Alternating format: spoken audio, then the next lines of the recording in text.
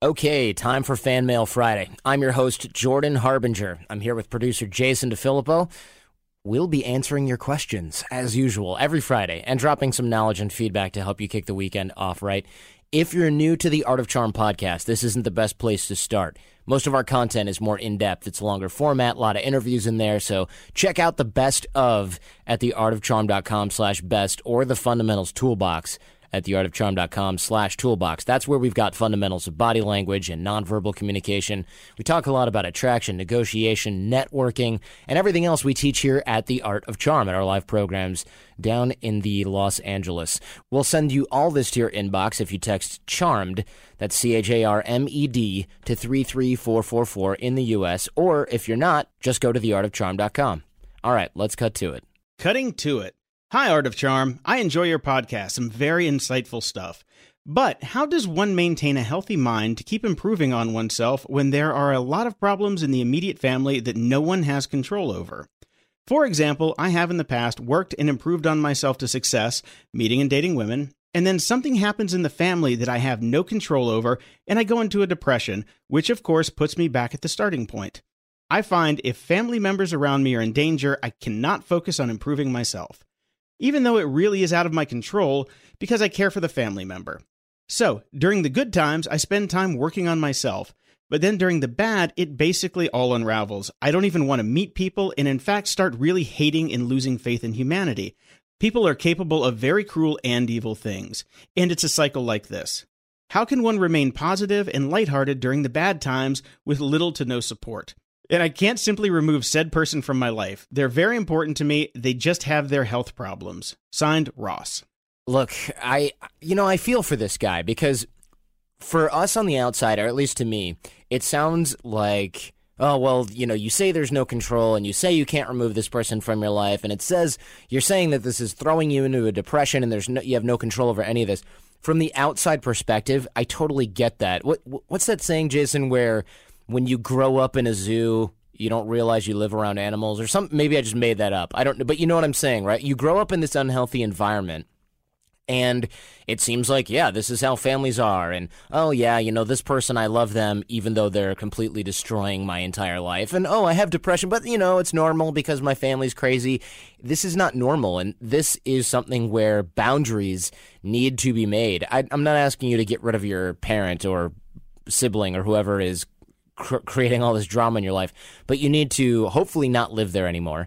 You need to set boundaries, what they can and can't do, because they're creating crises because of their own issues. They need you to drop everything and go aid them because this is something that they require to feel loved, and this is ruining your life. They're not going to stop because you're giving them what they want right now. There's always a crisis, but it's not always on you. You're just allowing this to happen. And I realize this is easier said than done.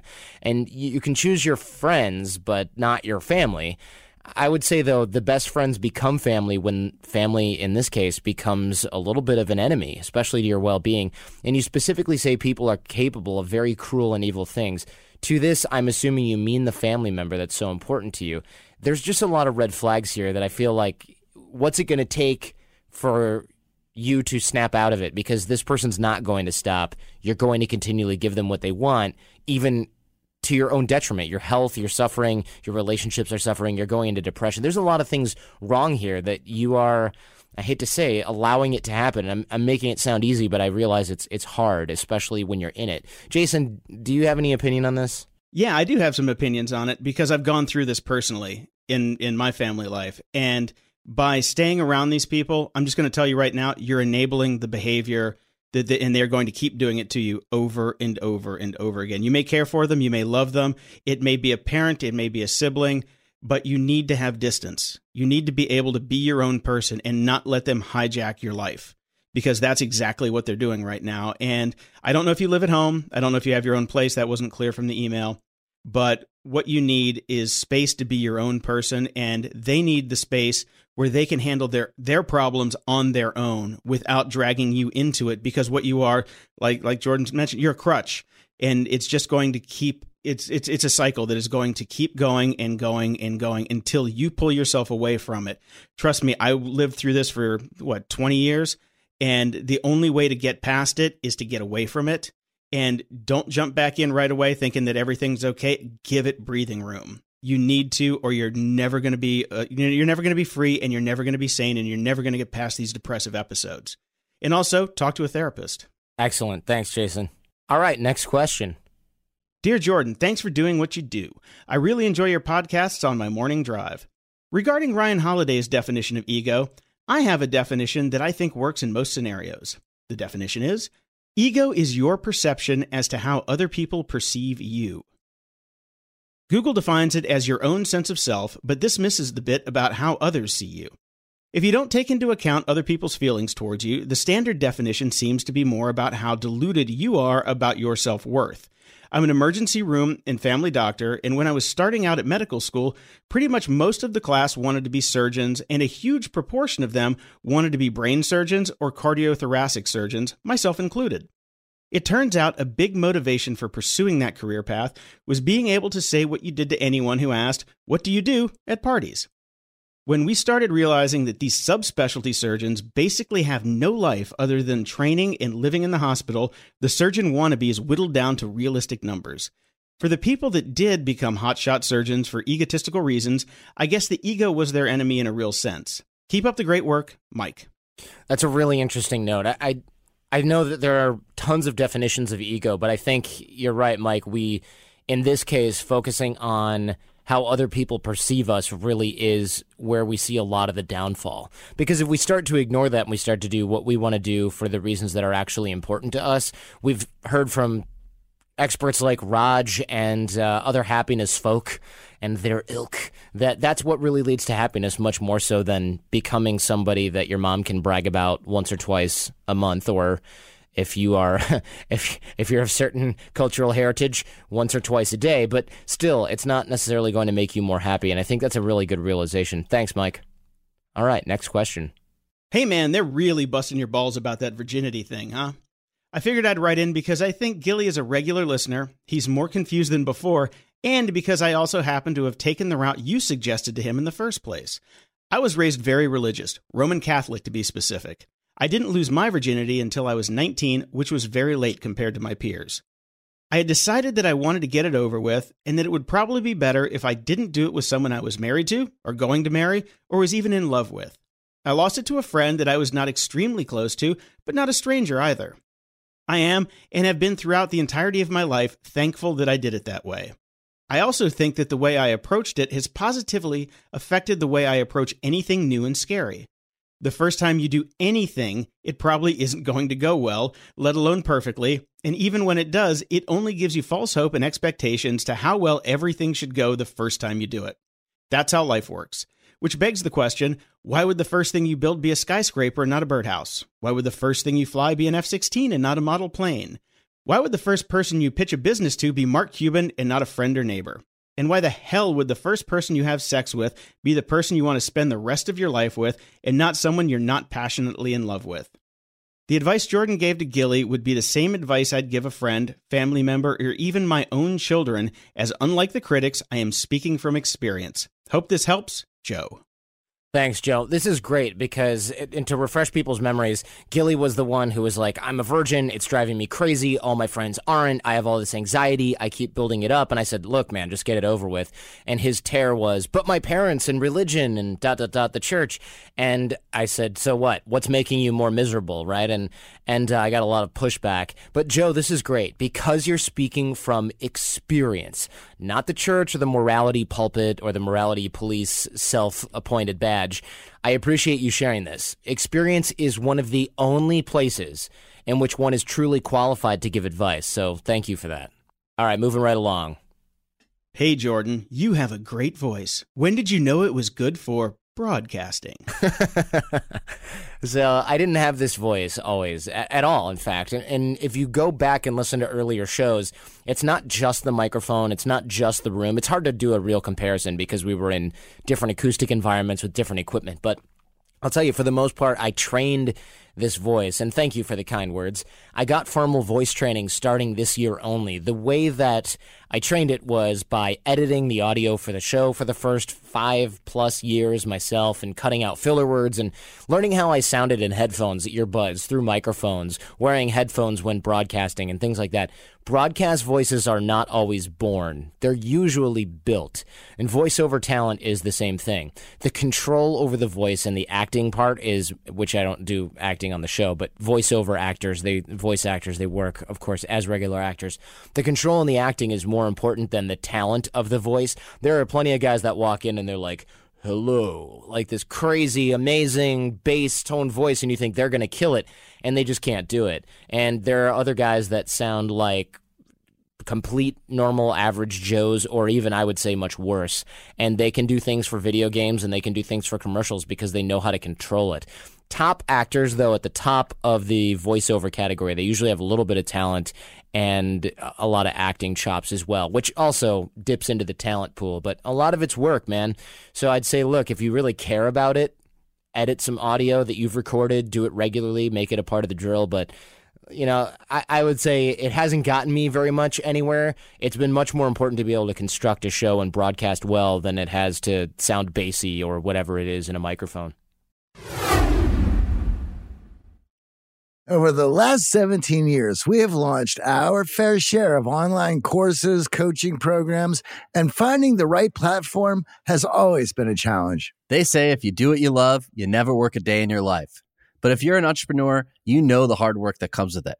That's why you need Kajabi. Kajabi makes it easy to run your entire online business from one platform so you can focus on what you love, creating. Kajabi is the ultimate all-in-one platform that helps creators and entrepreneurs build successful online businesses by unlocking predictable, recurring revenue. No matter your niche, Kajabi makes it easy to turn your skills, passions, and experiences into enriching online courses, exclusive membership sites, subscription podcasts, thriving communities, personalized coaching, and more. The best part? Kajabi doesn't cut into your revenue because everything is owned and controlled by you.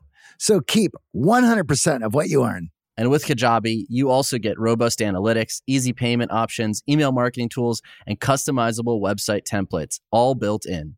You don't even need a huge audience to make sustainable income. There are thousands of creators on Kajabi making 6 and 7 figures with less than 50,000 followers. Right now, Kajabi is offering a free 30-day trial to start your business if you go to kajabi.com/charm. That's KAJABI.com/charm. Go to kajabi.com/charm and join the creators and entrepreneurs who have made over $7 billion.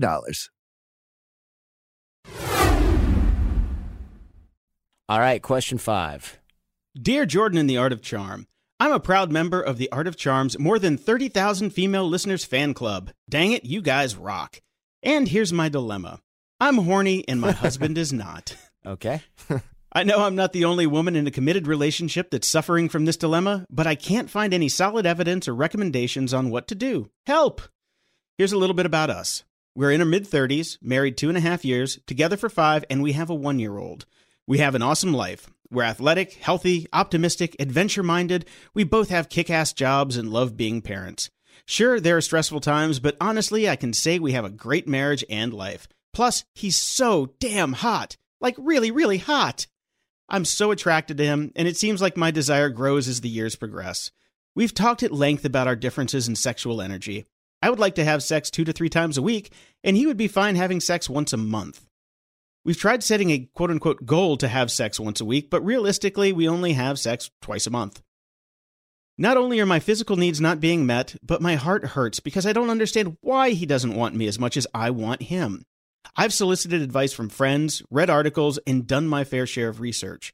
From what I can tell, this is a problem that's common but rarely talked about. Furthermore, when I try to get him to open up about it, he shuts down, gets angry, and refuses to talk about the issue at any deep level. Help. How do I talk to him so that we can reach a compromise on this issue? It's a biggie, and I have to admit, sometimes I get scared that I've signed up for a sexless life. Signed, horny, and deprived. Now you know why I make Jason read the questions. You thought it was for clarity. Well, look, this is kind of a bummer of one because I get it, right? I understand both sides in many ways, and maybe he is really stressed. Here's the one thing that maybe you haven't thought of, or maybe you have, HND, but he probably feels really guilty about this, and that's probably why he doesn't want to talk about it at length, because he doesn't really know what the problem is or what to do about it. So he shuts down because he's probably in some kind of minor panic mode, and he feels weird and confused about it himself. So I really doubt that he's unattracted to you or anything like that. He's probably super, super stressed, and therapy is one thing. Definitely do that, but also look at things like adrenal fatigue. There are spit tests that you can take that I think cost under $100, and you'd spit into a little vial 3 or 4 times a day, and you freeze it, you mail it to a lab, and you look at your hormone levels, and it could be stress. Even if he doesn't feel stressed, I have this similar issue with cortisol levels where I thought, I feel stressed sometimes, but usually I'm fine. And I did this stress test, and my cortisol levels were so depleted even before lunchtime, which is what they were supposed to be at night, that a lot of hormonal functions were getting thrown off, including things like sex drive, including things like alertness or things that make you patient and things like that. And I'm working on fixing a lot of these problems with a health coach. There could be an issue that you don't even know about, that he doesn't even know about, that a therapist won't necessarily detect from just going for the emotional angle, although I think you should do both. And we'll link to one of these spit tests here in the show notes. I'll dig that up and find it. And also, I know you've got a small child, so that could be a definite point of stress as well. Maybe he's worried about being a father. There's probably all kinds of stuff going on here, but I think this is an issue that you need to attack both from the therapy angle, just to find out what's going on and make it a quote-unquote safe place for him to talk about how he feels, because I guarantee he's confused and probably scared, but also I think there's very possibly some adrenal fatigue or some hormonal thing going on here. And it doesn't hurt to take a spit test, which is non-invasive and cheap, and rule that out or attack that problem if that's what it is. Hope you all enjoyed that. Don't forget, you can email us Friday@theartofcharm.com to get your questions answered on the air. A link to this blog post can be found at theartofcharm.com/FMF67. Also, the Art of Charm Challenge at theartofcharm.com/challenge, or text CHARMED, that's CHARMED, to 33444. Step by step, become a better networker, make better personal and professional connections, increase your personal social capital and your charisma/magnetism. I love that word. And it's for both guys and gals. So check it out at theartofcharm.com/challenge, or text CHARMED to 33444 in the U.S. And if you're not, you're stuck with the website. Sorry about that. Quick shout out to Jake Gardner, AOC alum from way back in the day, really good bud of mine now, and his service dog, LeBron. Having a rough season, LeBron. They're listening in Omaha, and if you're in Omaha or you're near it, go check out his bar, The Hive. It's awesome. It's a 311 themed bar, if you remember those guys. Big 311 fans down there. Thanks, Jake. Always got a special place here in AOC, in my heart. Are you in a strange land listening to my familiar voice? If so, hit me up and I'll shout you out. More from AOC at theartofcharm.com. Now stay charming, get out there and connect, and leave everyone better than you found them. Thanks for listening to The Art of Charm. Get more confidence, relationship skills, life hacks, and more at theartofcharmpodcast.com.